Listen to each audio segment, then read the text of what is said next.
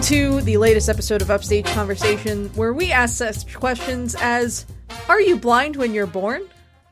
Can you see in the dark?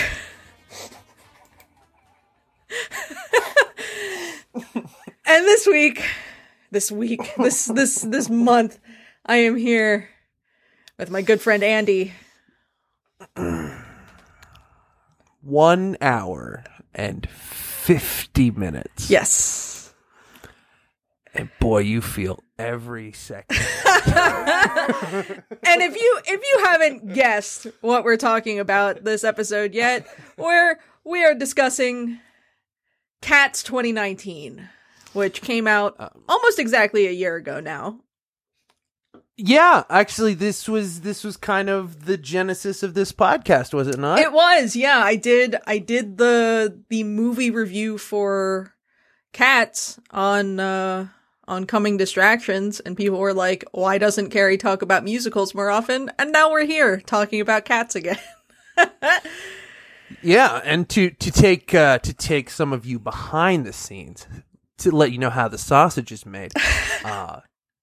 So for the big year-end episode to cap off, a wonderful 2020 of musicals and podcasts about musicals, she decided we're gonna cap it off with Cats, though, where it all started, and I agreed to do this if Jay would also do it, because making Jay watch Cats sounded funny to me.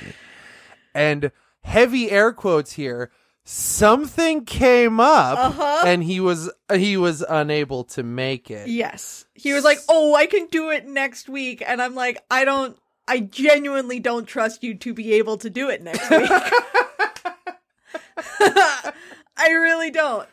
So yeah, here we are. He's trying to push it into, oh, well, now I can't because it's Christmas. And, well, you don't expect me to record on New Year's, do you? And it would have just kept going. Yeah. So here we are. Yes. I'm quite upset with Jay, much more so now that I've watched this film. You know what? I feel like I finally got my revenge for Rent here. So. Oh, we are more than square for that. I have no guilt left for making you watch Rent. Yeah, and that's fine. We're good. So, yeah. So Cats, and y'all better appreciate Carrie out there, because she has now watched this movie multiple times for the network. Yes. I want you to you just appreciate Carrie and everything she does. I have seen more terrible movies for the Nerdpocalypse Network than anyone else. I think I am always seeing the worst movies for this fucking network. But this time I watched it because I wanted to do an episode of this about it. Now, to be fair to myself and to be completely transparent here, Cats is the last movie I saw in theaters at the beginning of March. Literally, it was like I saw Cats, and 3 days later we entered lockdown, and now it's December. Yeah, I've been thinking about that too this year. Like, the last movie I saw in a theater was Sonic the Hedgehog, and that's which is fine, but it's kind of a weird one to go out on, yes, right? Yes, it is. It is.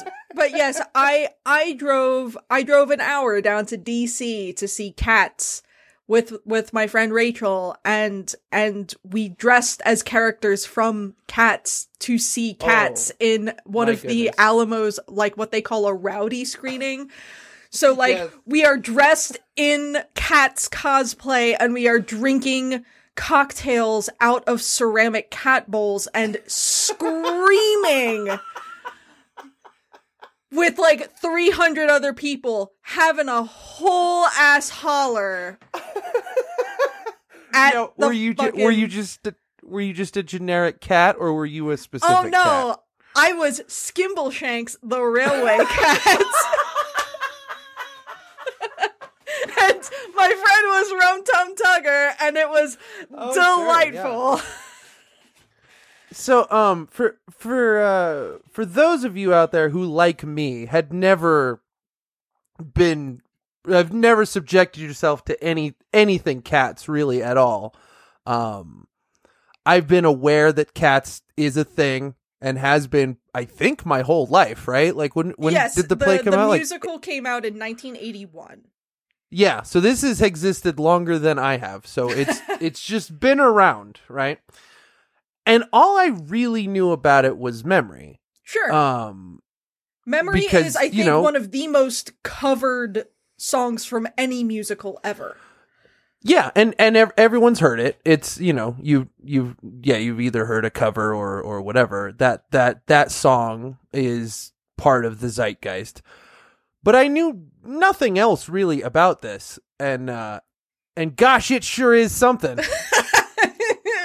Yeah, the 2019 movie version of Cats, it sure is a way to, like, be introduced to, like, the concept of Cats as the musical. Yeah. 'Cause, like, I am on the other side of that spectrum, where as a kid, I think we had, like, a VHS tape, 'cause in 1998, they, like,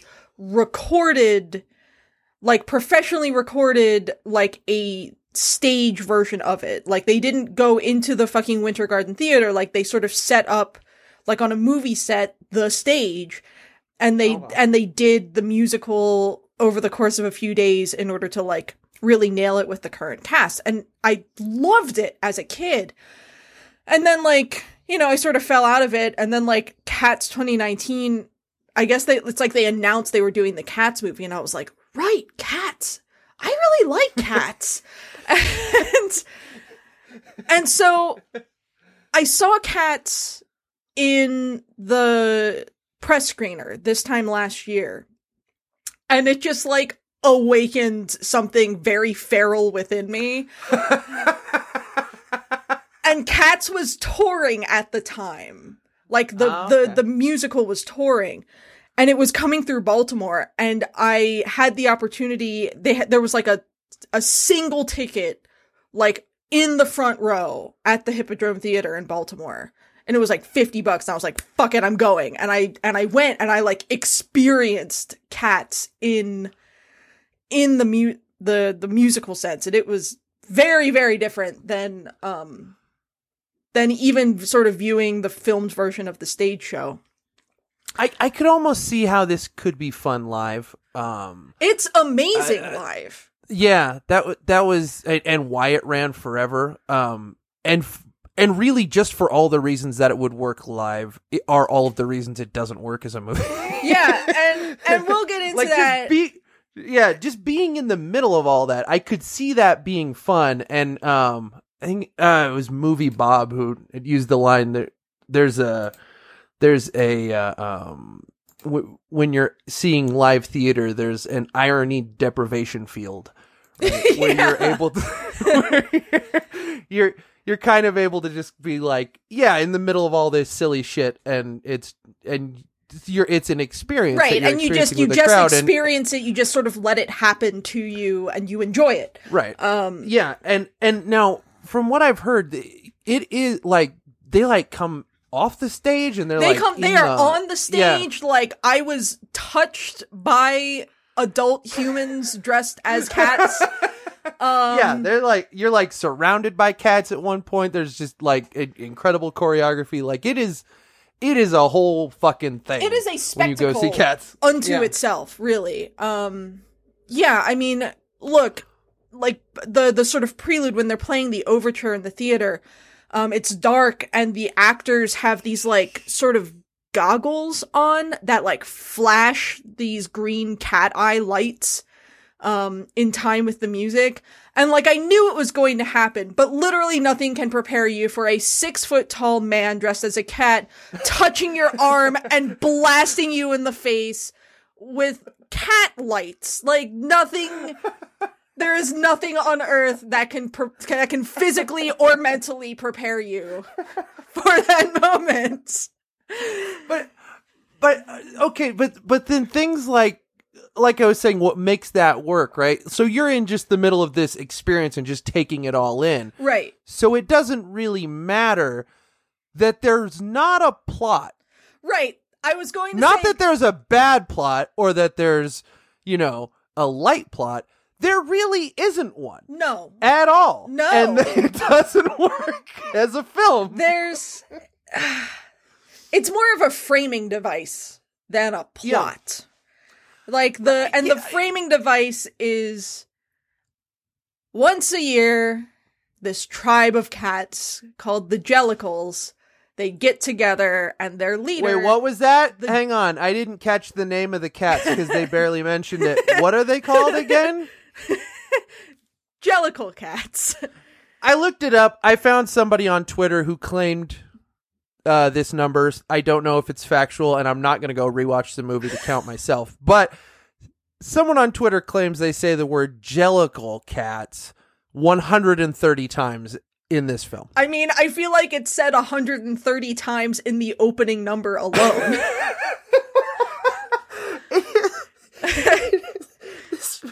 This movie is it is aggressively irritating. Like, from the opening notes, it's just I'm watching this.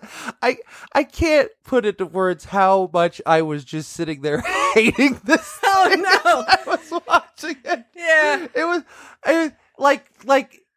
So it's from the 80s, so it's very synth heavy, and there's some really annoying notes you can play on a synthesizer. It's true. And they open this film with them. Yeah. Look, I'm trying to think of how to describe the plot of Cat. It's it's a reaping ceremony, basically, where these cats get together and they decide amongst themselves who gets to die.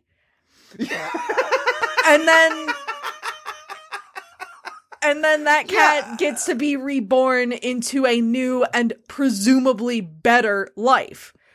And right. so... which we don't see, so we don't know. No. But, So that is the entire plot, which is every cat is basically auditioning to be chosen as the, what's just called the Jellicle choice, right? Yes. And that's basically it. And then you have this sort of side plot which was expanded upon for the movie, where a cat named McCavity steals away old Deuteronomy and is an asshole. And that's it's something that happens very briefly in the musical. But in the movie, they were we got Idris Elba for the role of McCavity. He needs to be in the whole ass motherfucking movie. This cast is insane. How the fuck did they get these people to do this? I do want to talk about the cast because it's wild. It's really good. Okay, so the main roles are just given to pro dancers, right? Well, yeah, it's interesting because it's sort of split 50-50 between, I would say, your sort of classically trained dancers and your Hollywood people. So on the classically trained dancer side, you have Robbie Fairchild, who is Monkish Trap. I'm going to be saying a lot of names. Please say every cat's name. I will say every single one. You better fucking believe it, buddy. So Robbie Fairchild, who is Monkish Trap, is a principal dancer at the New York City Ballet. You have Francesca Hayward, who is Victoria, who is still a principal dancer in the Royal Ballet in London. You have and she's our main protagonist. She is our sort of viewpoint character for the movie, and I will go into more on Victoria's role momentarily. Yeah. But that the amount of dancing that she does, that had to be a dancer. I was watching who is this? Because she's unknown to movie audiences, and they have some massive names in this thing. Yes. And then you see her just dancing her ass off in this, and I'm like, oh, okay, that's why. Yeah. Yeah, she's one of the principals at London's Royal Ballet. You've also got Laurie Davidson, who is, I think, not a dancer, but is like a classically trained actor from England. You've got Stephen McRae, who is another principal dancer with the Royal Ballet in London, as motherfucking Skimbleshanks, the railway cat. My boy. Oh, lest we forget Laurie Davidson playing the role of Mr. Mistopheles, the magical cat. No, yes. The original Conjuring cat, to be precise. Yeah. Do you want to know how I know that Mr. Mistopheles is the magical cat? Because in the song, they say Mr. Mistopheles, the magical cat, 400 fucking times. Yeah. And then on the sort of like Hollywood side, you have, as noted, Idris Elba as McCavity, Jennifer Hudson as Grisabella the Glamour Cat, Rebel Wilson as Jenny Anydots, James Corden as Bustopher Jones, Jason Derulo. Excuse me, Jenny Anydots the Gumby Cat. Stop shortchanging these cats. I will shortchange the shit out of Rebel Wilson's version of Jenny Anydots. Jason Derulo is Rum Tum Tugger. Ian McKellen is Gus the Theater Cat. Taylor Swift appears briefly as Bomb Ballerina. And then you've got she does an accent. Yeah, God, she sure does, doesn't she? She really does. She went for it too. I can't hold anything against anyone in this cast. They all fucking go for it. They are committed to this trash. And then last but not least is Judi Dench. Dame Judi Dench as Old Deuteronomy, which is notable because not only is Old Deuteronomy typically played by a man in the stage show. Oh, okay. But Judi Dench was also, when they were getting ready to premiere Cats, the musical in England on the West End, Judi Dench was their original pick for Grisabella. Oh! And then she tore her fucking Achilles and couldn't do it. Interesting. So Judi Dench finally gets to return to Cats. So yeah, Judi Dench has a bit of a history with Cats, the musical. I didn't realize she had a connection because I'm watching this, and that is my main thought: is what the fuck? It's true. What is Dame Judi Dench doing in this? Dame Judi Dench, who can do literally anything. Yes. She could walk up to a movie set of a film she's not cast in and say, I want to be in this. And they'll go, sure, you're Dame Judi Dench. Of course you can be in this. And she's in Cats. She is in Cats. So this was a choice. This is not somebody who needs the work. No. No. I mean, it's interesting because most of these people don't really need the work. I mean, this is kind of a big breakout for these lesser known dancer types who've not had big film roles, right? But what's interesting is that the lesser known like dancers from London, especially, are the best part of the movie. Yeah, for sure. They all have the best parts. Yeah, but Idris Elba is maybe one of the top 10 or 15 most highly in demand actors right now. Yes. He can. This is again not fuck, I need the work, I have a mortgage payment. This is, I'd like to be in Cats. That sounds fun to me. Yes, I would like to play McCavity the mystery cat. in a CG to hell version of Cats for film. Yo, it is fucking unsettling, right? That is the main thing for me watching this, and that's it really is. So if you looked at photos from the stage productions, like they're not even that cat-like. They kind of do the ears with their hair. Yeah, so like the wigs are sort of, I think I described it on the episode of Coming Distractions as sort of like almost Wolverine hair. Yeah. Yeah. Like I looked at fluffy. Photos of this. it's fluffy and it's got like the stripes and the spots in it, and it sort of like curls up into ear-like shapes, but they're not walking around with like actual cat ears on their head, and they don't have paws. They have these like, you know, fluffy arm and leg warmers and whatnot. And it's mostly the makeup that makes them sort of look cat-like, and of course like the movements on stage and whatnot. But Cats as a musical, I think people like for 3 key reasons. One is the look of the performers, because it's iconic. Whether you like it or not, you see someone dressed as a character from Cats, the musical, and you're like, I know exactly what that is. Right, And then you have the choreography and the music. And the film obviously got rid of the look of the performers and got rid of all of the choreography and replaced it with other stuff, and then shot that choreography that they arranged for the film very poorly, because Tom Hooper should not be allowed to direct any more musicals. I'd go further. You shouldn't be allowed to direct anything ever again. Should be banished from the land and meant to live out all of the rest of his days in the woods alone in a cabin. This is a poor film. It's poor for a lot of like objective, like this movie is bad reasons. But it's poor like as a fan of the musical, because they got rid of so much of what makes the musical worth seeing.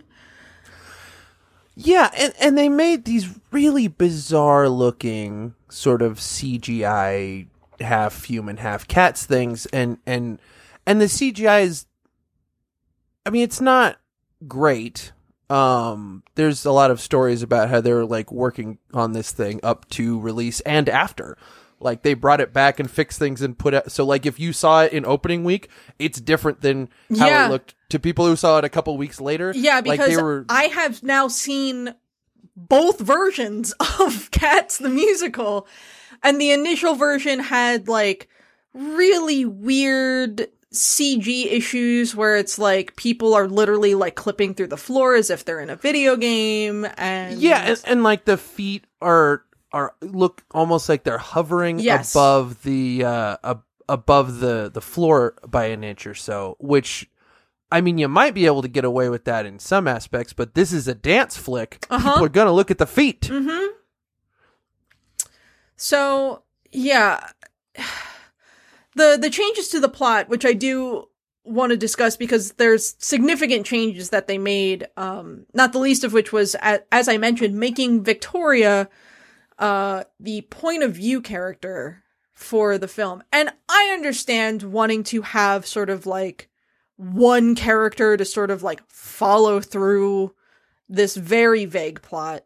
Because I rewatched your video, and I was trying to imagine how this movie would work without a point of view character, and to the extent that the movie does work, which again it does not, it is because it sort of has her tying it all together. I can't imagine because in the musical setting, they talk directly to you. There's not a fourth wall there. You know, they're in and amongst you, and they are speaking directly to the audience. And you don't get that in the film until the very end.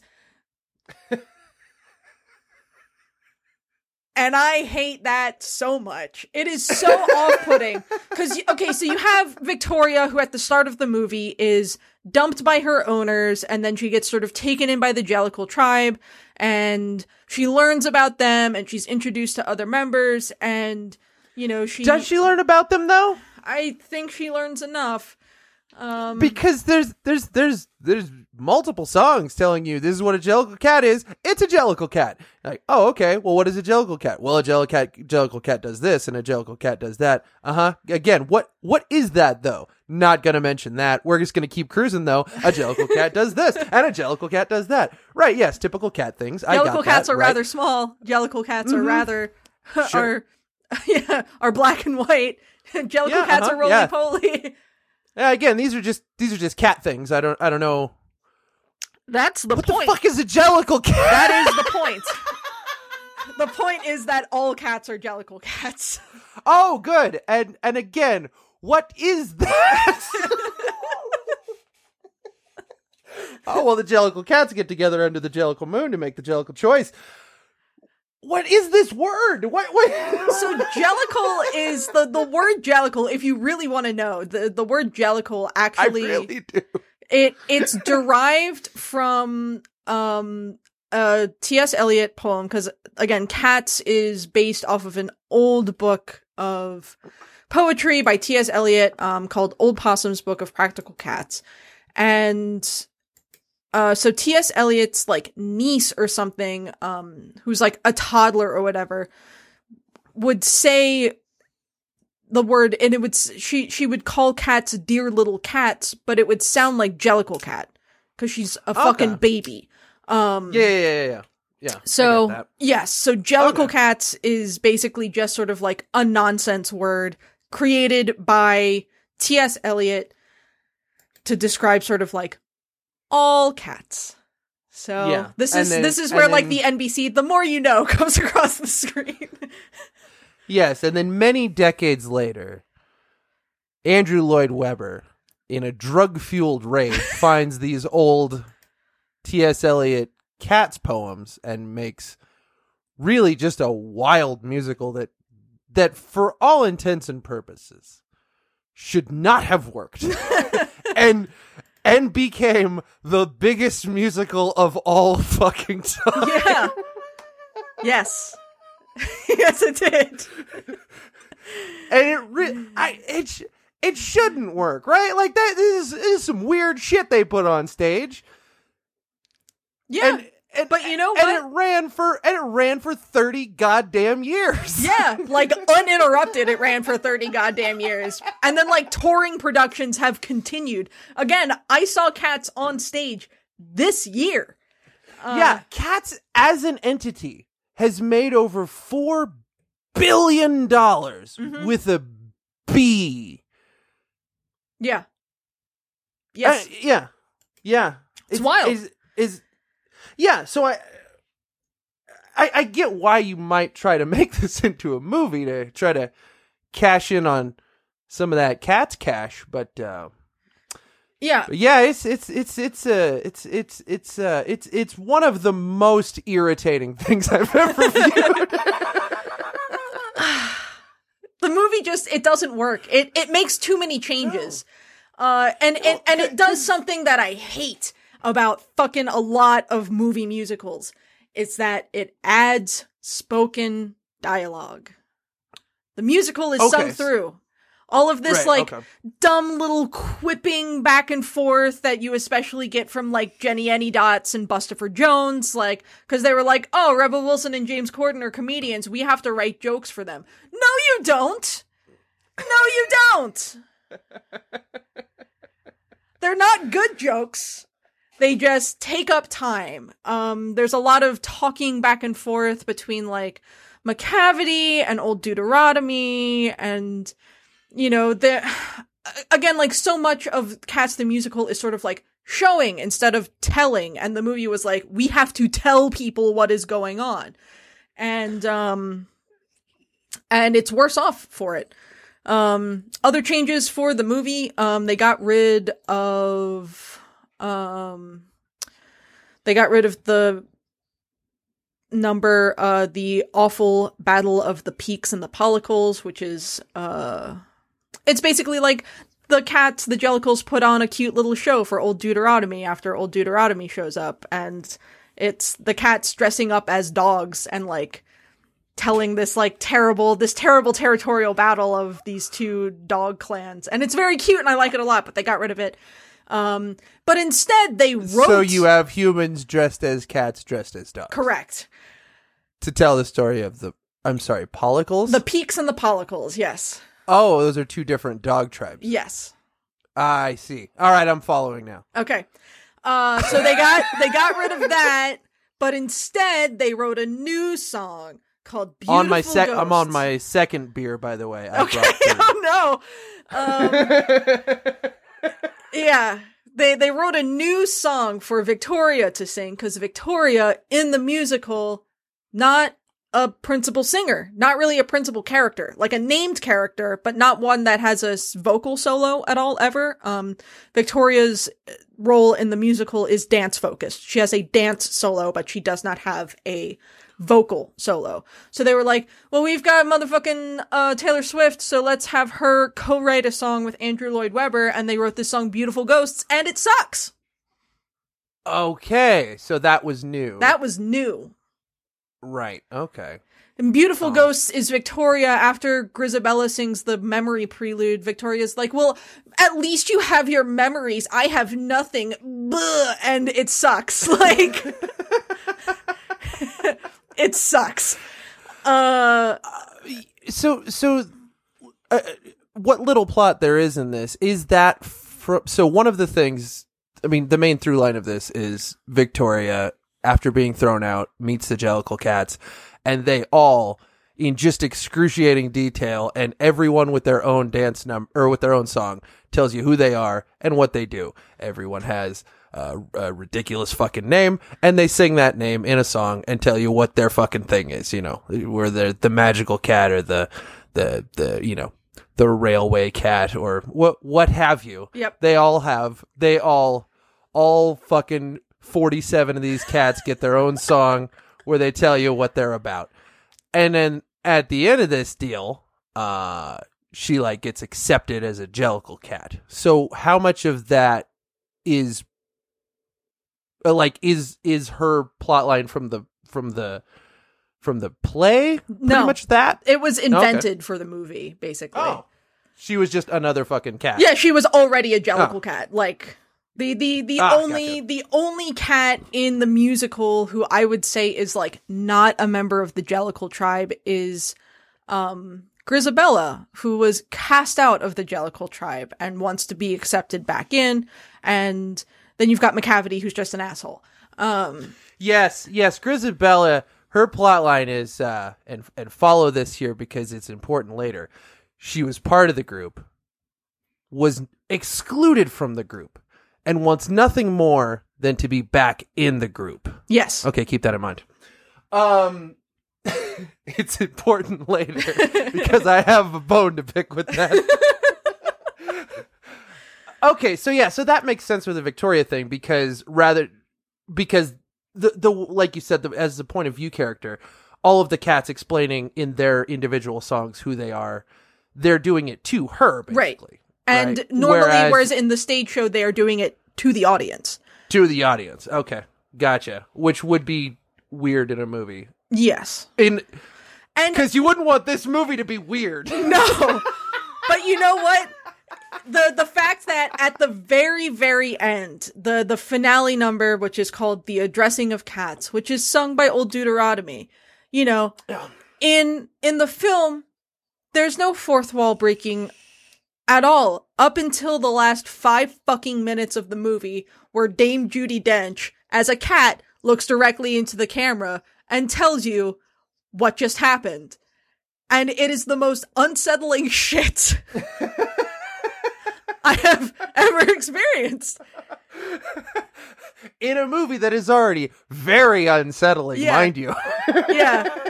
Yes, Judi Dench as Old Deuteronomy, looking directly at you after, again, an hour and 45 minutes where they have not done anything as far as fourth wall breaking is concerned.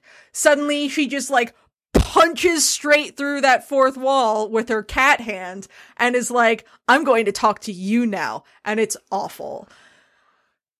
Hey, guys, just so you know, cats are not dogs. Well, yeah, clearly. You want to expound on that? No, I'm going to repeat it, actually. Yeah. Yeah. I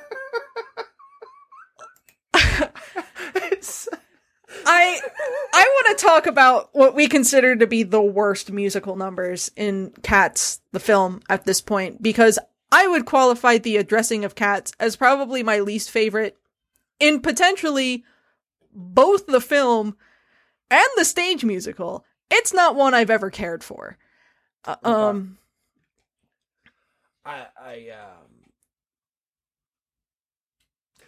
except for with one notable exception, which I'm sure you'll agree with is the best one, which we'll probably talk about in a minute. I really hated almost all of this music. Oh, wow. Okay. That's fine. It really, I understand that you have nostalgia for it. You've seen it live. It's yes, like I am someone who likes Cats as the musical completely unironically. I very much enjoy it. It means a lot to you, right? And I get that. And gosh, I don't want to take that away from you, but again, it's just aggressively irritating. Look, to have like, here comes two cats, and you're like, well, hi, I'm Mungo Jerry, and I'm Rumpelteazer, and here's our song, Mungo Jerry and Rumpelteazer, and that's the song, and then we just repeat and repeat and repeat, Mungo Jerry, Rumpelteazer, like, Jesus fucking, this is the movie I'm watching, this is what I'm doing with 1 hour and 50 minutes of my time. Here's the thing. Look, I much as I very unironically love Cats as a musical, I know that it is not for everyone, and I would not expect it to be for everyone. Keep in mind that this film is my first experience with Cats, so I have no attachment to this, and it is it's very irritating. Oh no. I would say ostensibly the two worst numbers in Cats the musical, or Cats the film, are Bustopher Jones, and Jenny Anydots. Yeah. So the Jenny Anydots thing is setting aside Rebel Wilson just really hamming it up. It's disturbing what they did with the movie here. They put children's faces on mice. Yes, they did. And then had her eat cockroaches who were screaming and begging for mercy. They had Rebel Wilson as a cat eat cockroaches who also had human faces that she was making dance for the entertainment of her friends, who are other cats who are also eating some of the roaches. It's a fucking nightmare is what this scene is. It's a real nightmare. And you know what sucks is that on the stage musical, I really like the Jenny Anydots number. Okay. Because like it's cute in the musical. Like there's no awful mice with human faces. It's again, they're sort of explaining, oh, Jenny Anydots teaches the mice how to knit, and she teaches the roaches how to do fucking whatever. And she's such a good cat that she's teaching these pests how to do something with their lives. And like, again, the other cats in, like, on stage are like dressing up as mice. And so like they have sort of like cute little, they look like handmade costumes on top to make them look like, mice or roaches. And it's an extended tap number, with like the whole fucking company of the show. And we didn't get Jenny Anydots, the delightful upbeat tap number in the film. We got a fucking nightmare with Rebel Wilson.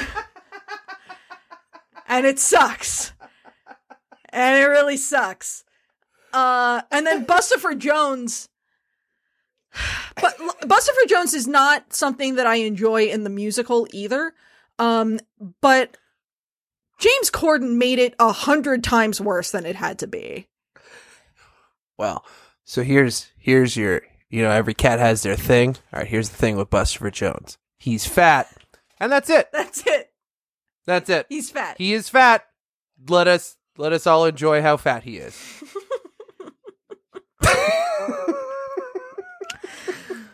But, like, not only did we have to deal with the fact that, like, we have to listen to the Bustopher Jones song, which, again, I think is one of the weakest numbers in the musical, but, like, we have to deal with the fact that they, again, like, inserted dumb jokes for James Corden in the middle of this, where it's like, oh, his skinnier friend couldn't hoist him up because he's fat, and so he makes a noise at him, and that's supposed to be funny. And then when he does get him up, he like lands on his fucking balls or whatever. Like, yeah. Oh, and then he's gonna eat, because he's fat. Yeah, and he's going to drink champagne for what seems like 100 years. Oh, that is really upsetting. It's awful. It's awful. Yeah, and then he's like being fat shamed by Rebel Wilson, which I'm fairly body positive, but girl. Yeah, but like Jenny Anydots is described as like a fat lazy house cat. Like, sure, yeah. So like even in character, Jenny Anydots has no room to be fat shaming Bustopher Jones. I don't. Right. Yeah. I don't understand. I don't understand just so much about that. As far as stuff that I sort of enjoyed a lot more, like what I would argue is the best musical numbers.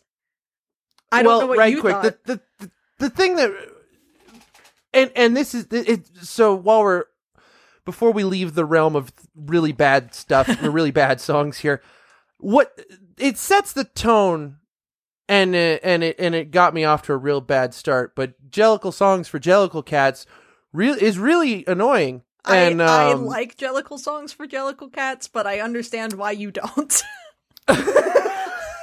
Yes, and that's basically your big opening number. And this is my introduction. This is setting the pace for this movie, and I'm like, oh, this is not going to go well because I hate this. And it didn't get much better, this movie, after that. Yeah. Jellicle Songs for Jellicle Cats is a song that, like, I know all of the words to. Like, if someone were to, like, put a gun to my head and be like, recite all of the words from, like, any song without memory, I would be able to do it with Jellicle Songs for Jellicle Cats. Well, I think I could now, because a third of them are Jellicle. Yeah, so. That's true. I mean, I could guess the rest, probably. It's asking a lot of questions.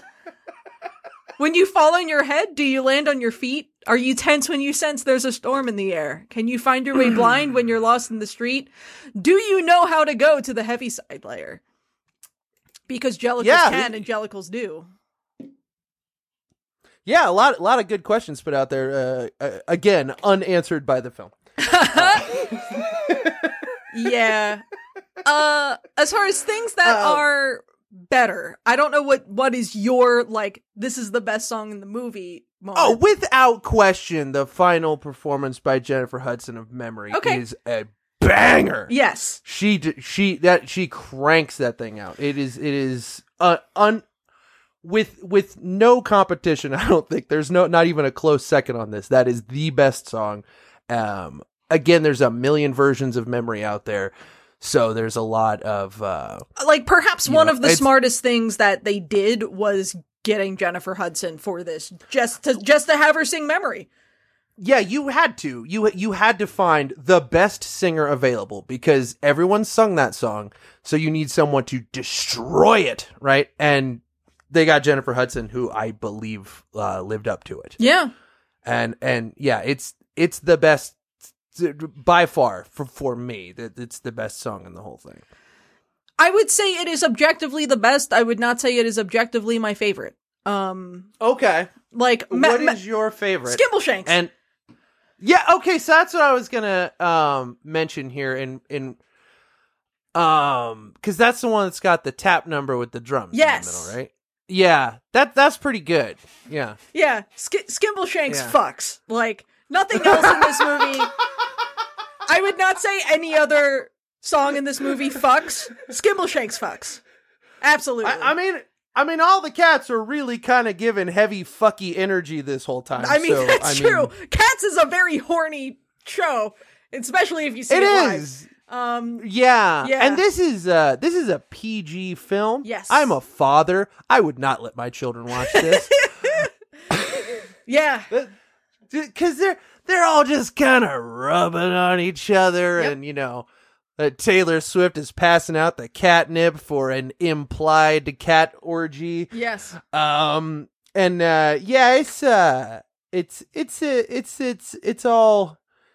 It's all very yes, as you said, it's a very horny movie. All these cats are just cannot wait to fuck one another. No. The Skimbleshanks number is great. The Skimbleshanks number in the musical is one of my favorites, but the way that they did it by incorporating tap, really, really cool. What's interesting about incorporating tap, especially in Skimbleshanks, is that Skimbleshanks is, I think, written, at least the chorus is written in 13/8, which is a very strange time signature. But Steve McRae fucking kills it. Yeah, that was one of the one that, I mean, as I'm watching this movie, that's the first time I just sort of perked up and went, okay, this is pretty good. Yeah. And it's in the middle of that which it's tough to do tap on film. It is. Yeah. it's hard to make that work. And yeah, that with the drums, I was like, okay, all right, I get it. I get how, again, I get how this works as live theater. I really do. Yeah. But I mean, worth noting is that Skimbleshanks in the stage musical is not a tap number. Interesting. So I enjoyed the song. I like that they incorporated tap for the film version. Steve McRae is just good. It was a super good time. I also really enjoyed the film version of the Rum Tum Tugger, 'cause Jason Derulo can fucking sing, if you didn't know. So, a slightly hip-hop tinged version of the Rum Tum Tugger for the film version was very cool. In the stage show, the Rum Tum Tugger character is basically they sort of styled his personality again in 1981 after, fucking, what am I blanking on?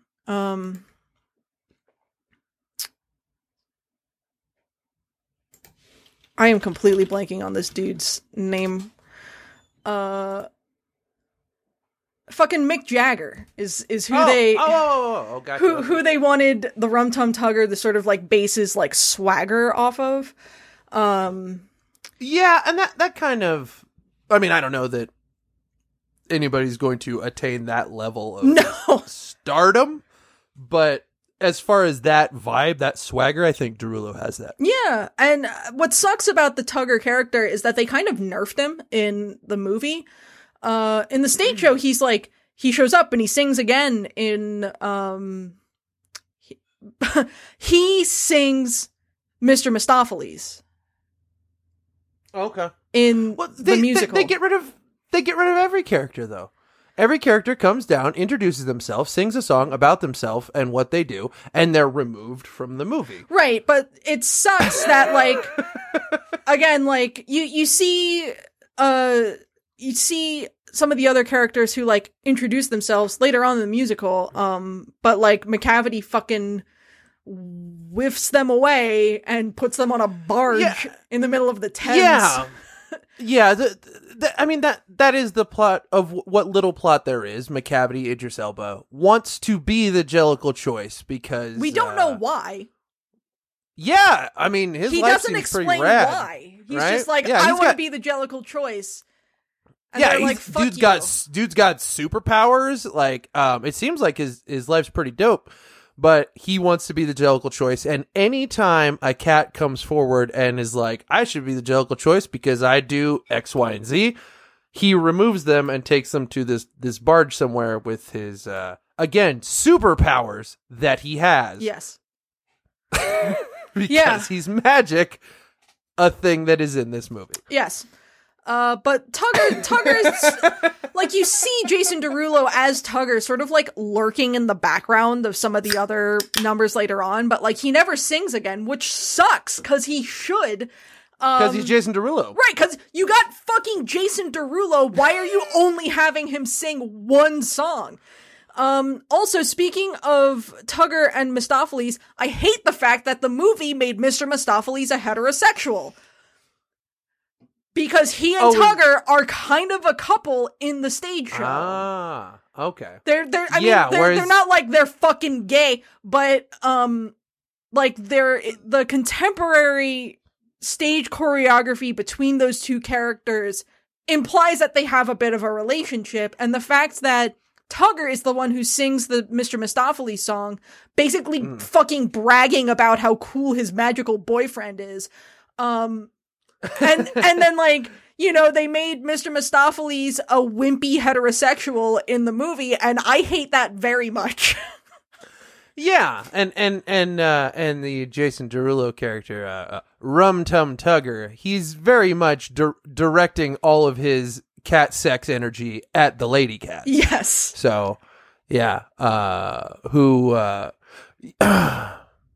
don't know if it was just my mind that went there. But as he's like standing in front of what is that, like a refrigerator full of milk? Yeah, and there's there's just a bunch of cats around him, mouths agape. I was prepared to be uncomfortable by what was about to happen. It's like, please do not have Jason Derulo pouring milk into cat mouths right here. They did manage to avoid that, thank God. Oh, but yeah, because I mean, they didn't really, because James Corden kind of did that, but I'm glad that they didn't, because it kind of seemed like that's where it was going. Yeah. Yeah. Just don't pour milk on them, please. No. Yeah, Jason Derulo, who again they used once. Taylor Swift, love her or hate her, one of the biggest singers in the world, barely used.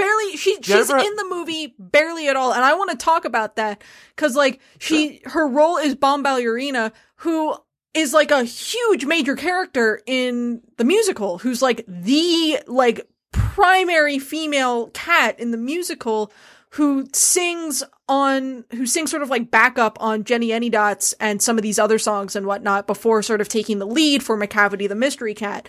But they turned Bomb Ballerina into like a villain, and I didn't like that. Like, as a fan of the stage show, I was like, no, thank you. Why would you do that?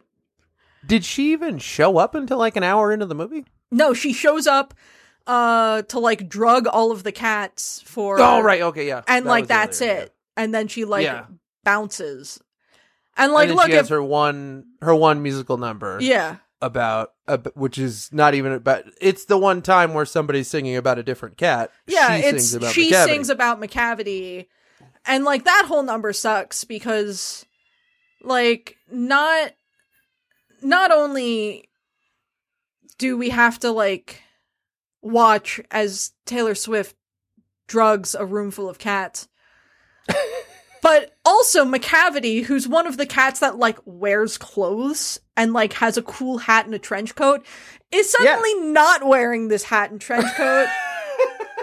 And he looks nude in the worst way. Like, I don't understand how they did it, but they made it like a nude Idris Elba as unattractive as possible. They found a way. They found a way to make arguably the handsomest man on Earth, made him very ugly. They did. And then him hideous to look at.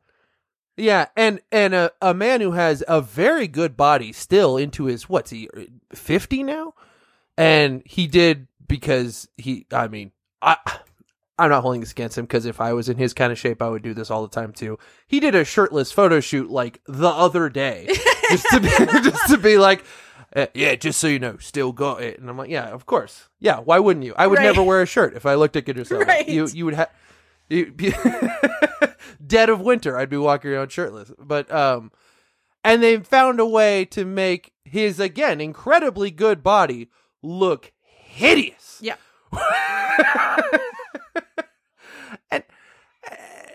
and yeah, Taylor Swift, who can sing again, right? Right. Not taking anything away from Taylor Swift, but she's attempting to sing in a thick British accent, which is which is a problem Yes. because she cannot do a British accent. No. And I think it's worth noting that, like, Jason Derulo put on a thick British accent and was successful. I was very surprised. Yeah. Taylor Swift tried to do it, and was not nearly as successful. Yeah, you should have just been the American Cat. Just said fuck it. Just right. Whatever. I'm from Tennessee. I'm the Tennessee Cat. I mean, it's fine. You could have easily explained it away with, yeah, we got one cat. We have one cat from Tennessee here just for shits and giggles. Right. I mean, some of these cats are magic. We can accept that maybe one of them's not from London. Right. Right. But no, they made her try to be British, and it sure is a thing that happens in this movie. Yeah, I also don't like how she's one of the cats that just, like, wears shoes for some reason. Clothing choices throughout this film are odd. Like, I understand, Grisabella having the sort of, like, tattered rags sort of hanging off of her, because, again, that's based more on the costume from the musical. It's fine. Mistopheles having, like, the fancy jacket makes sense, because it's from the musical. He has a fucking... Yeah, no, It's fine. Like, some of the cats are more clothed than others. Like, Old Deuteronomy has the big, like, fluffy coat that drags behind her. I don't like what that implies, that she is a cat wearing a fur coat, but, It's a little strange. But it's the cats that wear clothes and then suddenly are not wearing clothes, I don't like that. Because it makes them look very naked. And it's not good. And then the cats that, like, only have shoes on. Like, why are you wearing shoes? Because, like, not only did Bomb Ballerina just have shoes on, and, like, not just any shoes, but she has, like, fucking slutty pumps on. But for whatever godforsaken reason, you got these two French dancers, Les Twins, as sort of like two of the background cats, and they're break dancers, and they both have fucking high tops on. Why do they have high tops on? Who knows? Who makes cat high tops? The one that really bothered me, because is Rebel Wilson at one point unzips her cat costume to have... She unzips her flesh to reveal clothing underneath her flesh. Underneath, yeah. Because again, these are all cats, we've been led to believe. So she unzips her skin to have an outfit on underneath what is, again, her skin. Yeah. I don't understand how that worked. But yeah. What is it about nude with shoes on that's somehow more nude? That's a really good question. And I can't answer it. I don't know. Like you could be nude, but then if you're nude with socks, it's like extra nude. I don't know how that... Yeah. It's like by having the one article of clothing on, it draws attention to the fact that the rest of your body does not have clothing on it. Yeah, it really accentuates how nude you are. Yeah. When you have the contrast there. Yeah. Look. Because our main character, Victoria, is bare-ass naked throughout. Yes. Right? She does not have clothes on, except in, like, the Mungo Jerry and Rumple teaser number where they, like, put jewelry on her, and that's it. And it makes her come for some reason. Yeah. I got a necklace. Yeah. Everybody's aroused by just everything they're doing. Yeah. Yeah, there's, I don't know what more there is to say about Cats 2019. I would ask you if the movie makes you want to watch the stage show, but I know it doesn't, so. The movie doesn't, no, but I don't know. Maybe if there's like a really good touring production and like you told me that's the one to go see, maybe you would see it. Okay.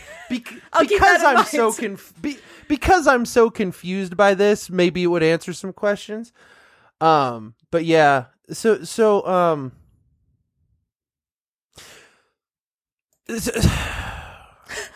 the little plot that we do have, right? It gets resolved when we have Idris Elba he's eliminated all the other cats and wants to be the Jellicle choice. Old Deuteronomy says, no, you cannot be because you're an asshole. So he goes to throw her into a harbor, I guess. He decides he's going to toss her into the River Thames. Yes. Yeah, and then we have a very long musical number trying to convince the magical cat that perhaps now would be a good time to employ some magic, as he is a magical cat. Yes. And he does, and they bring back old Deuteronomy. And then they sort of get to the question, who's going to be the Jellicle choice? And it's Victoria who is called Victoria the White Cat and does a very white savior movie trope move here. and goes and gets Jennifer Hudson and is like, yeah, just, sing. Show them that you're capable of singing. What's wild about that is that Francesca Hayward is not white. Right? Yeah. I looked her up, and they put her in whiteface, which is interesting. and made her. I don't know. When you take Francesca Hayward and put her in whiteface, she just becomes Anne Hathaway, which is. She did look half-ass Anne Hathaway this whole time. So she went and got Jennifer Hudson, who then sings the best song anyone's ever heard, because it's Jennifer Hudson singing Memory. And then this is where I want to bring it back around, because the reason she's sad the whole movie is because she's not part of the group anymore. Which...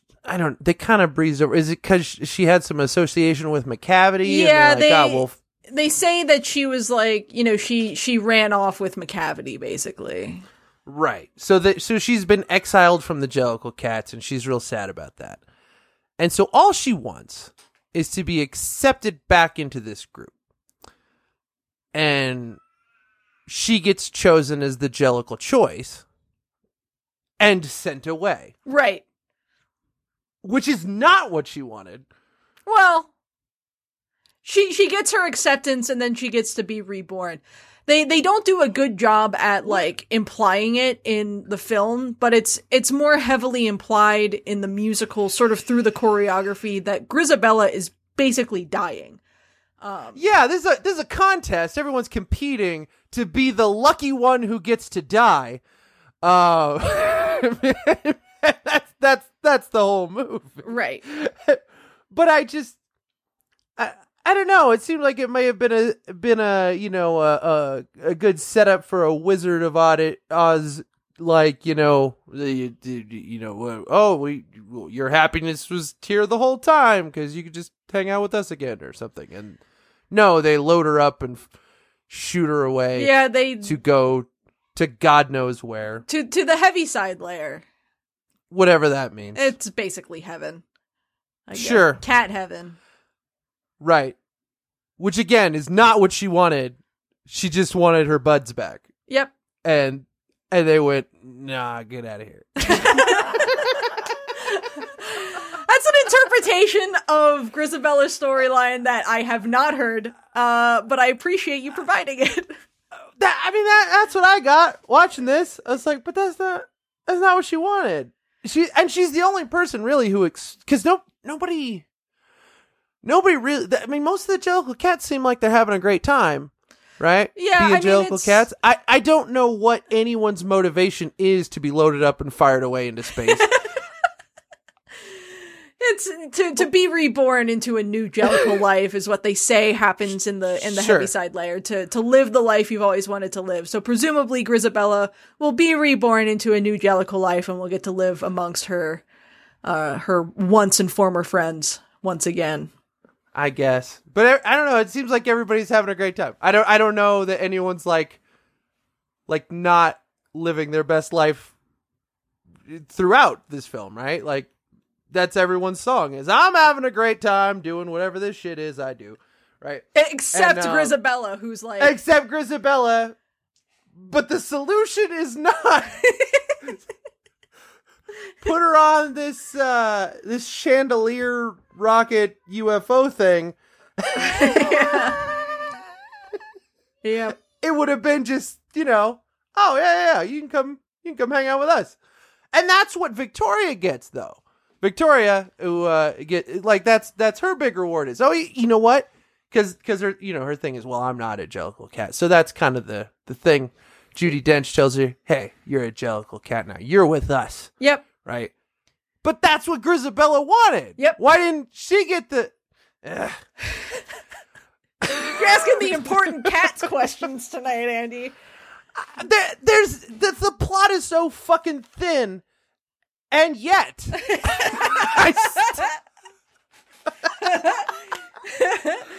yeah. Look, I don't know what more there is to say about cats. The one last thing I do want to mention from like a just like a visual effects like perspective. One, the sense of scale in this movie is fucking all over the place. Yeah, it's super weird. Because sometimes the cats look as big as humans, and sometimes they look like cat size.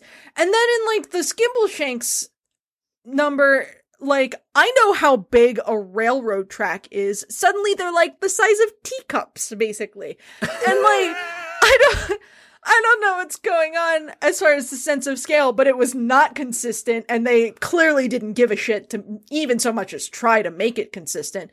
But at the beginning of the movie, we see two human people throw Victoria away. Basically, they abandon their cat in the streets of London. And then all of the cats have fully human faces. And then all of the mice have fully human faces. And all of the roaches have fully human faces. And there is a moment in the Mungo, Jerry, and Rumpelteazer number where a dog almost breaks into the room. And I have to assume that all of the dogs also have fully human faces. In this hell dimension that this film takes place in.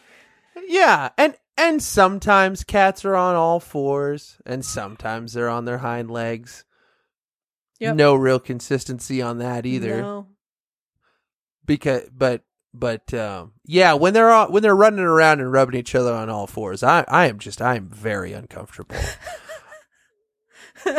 Look, if the movie made you uncomfortable, the stage show would not make you any less uncomfortable.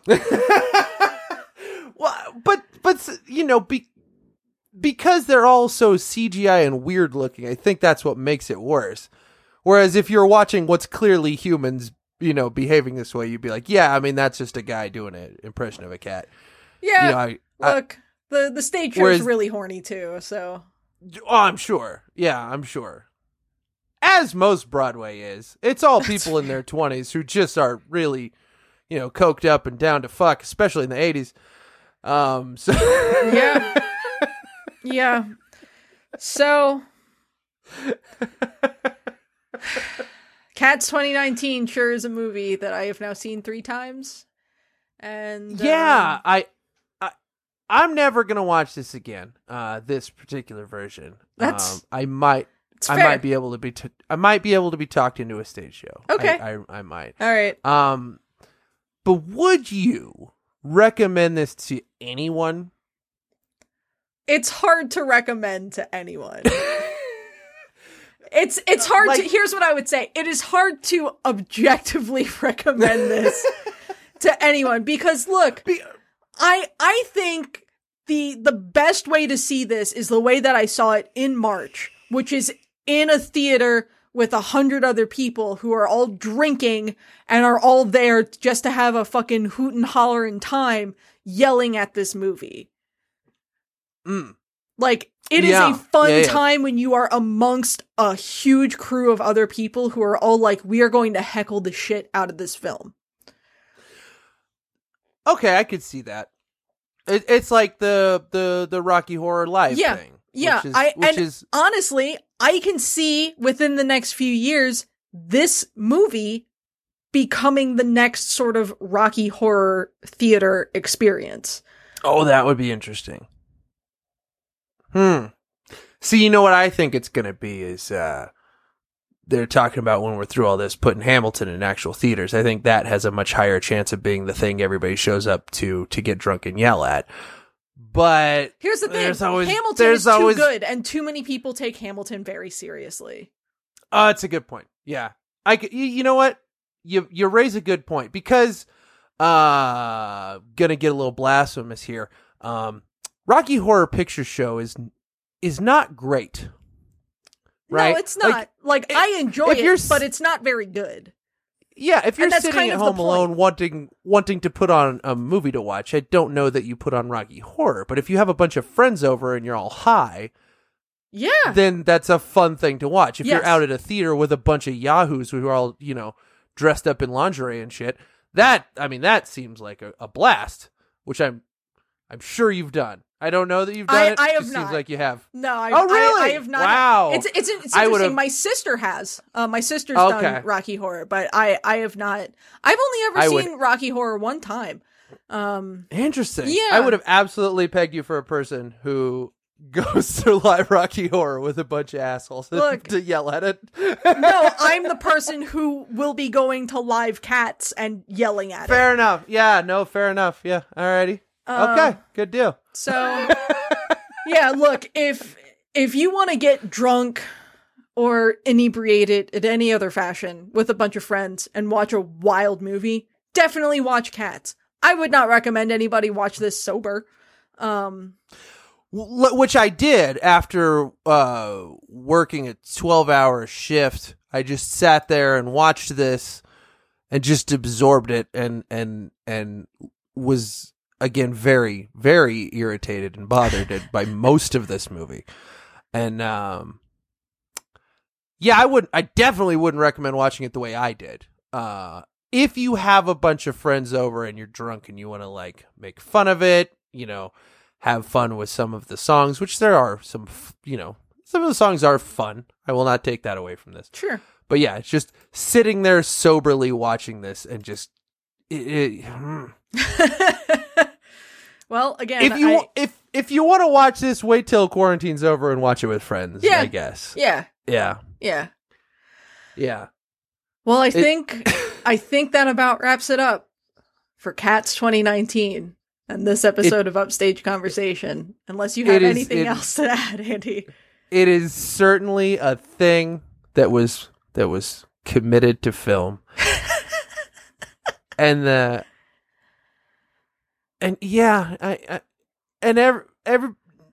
nobody half-assed this thing either, right? Like, that's the thing. There's not like that guy wasn't really giving it his all. That's what dragged this thing down. No, every single person just absolutely went for it. Just balls to the wall effort on this thing. And it just did not work at all. No, it didn't. No, it didn't. Look, I love cats. I have very cute Cats merchandise from Japan that I love very much. Cats is one of my favorite musicals. It's like a top 3 musical for me. This film is awful. And I'm sure I will see it again before too long. And I don't know what more there is to say about that, but this has been an episode of Upstage Conversation brought to you by TMP Studios. If you are listening to this, actually, I think we're going to make this episode free for everyone, because this has been a hell year, and what better way to wrap up the year than an hour and 15 minutes of talking about Cats 2019? If you enjoyed this episode, then check out premium content. Yes, Carrie does this every month. She makes it. She makes me do it occasionally. TMP Studios premium content is just $5 a month or $50 for the whole year. And that gives you access to the full premium slate of content, including the airing of grievances, No Time to Bleed, The Man with the Golden Tongues, full episodes of the Look Forward Political podcast, and most episodes of this podcast, Upstage Conversation. And if you are not already subscribing to the rest of the free content at TNP Studios, I don't know what the fuck you're doing with your life, because that includes the Nerdpocalypse podcast, Black on Black Cinema, Coming Distractions, the weekly preview episode of Look Forward, and ostensibly the best podcast on the network, Dense Pixels. So be sure to do that. Which is the best podcast, of course, because it's the only one without Jay on it. Ha ha! He is not going to appreciate that, and I can't wait for him to comment. Oh, seriously, fuck that guy so much. Andy, thank you very much for watching Cats for me. No problem. I will absolutely do Upstage Conversations again. Please don't make it as painful next time. I don't think anything I could pick could possibly be as painful. But I will say that I believe we're even for you making me watch Rent now. So. More than even. Yes. More than even. All right. Well, Andy, thank you again for coming on. And I suppose that's it for us. That's it for Cats. And we'll be back next month with a new episode. Thanks.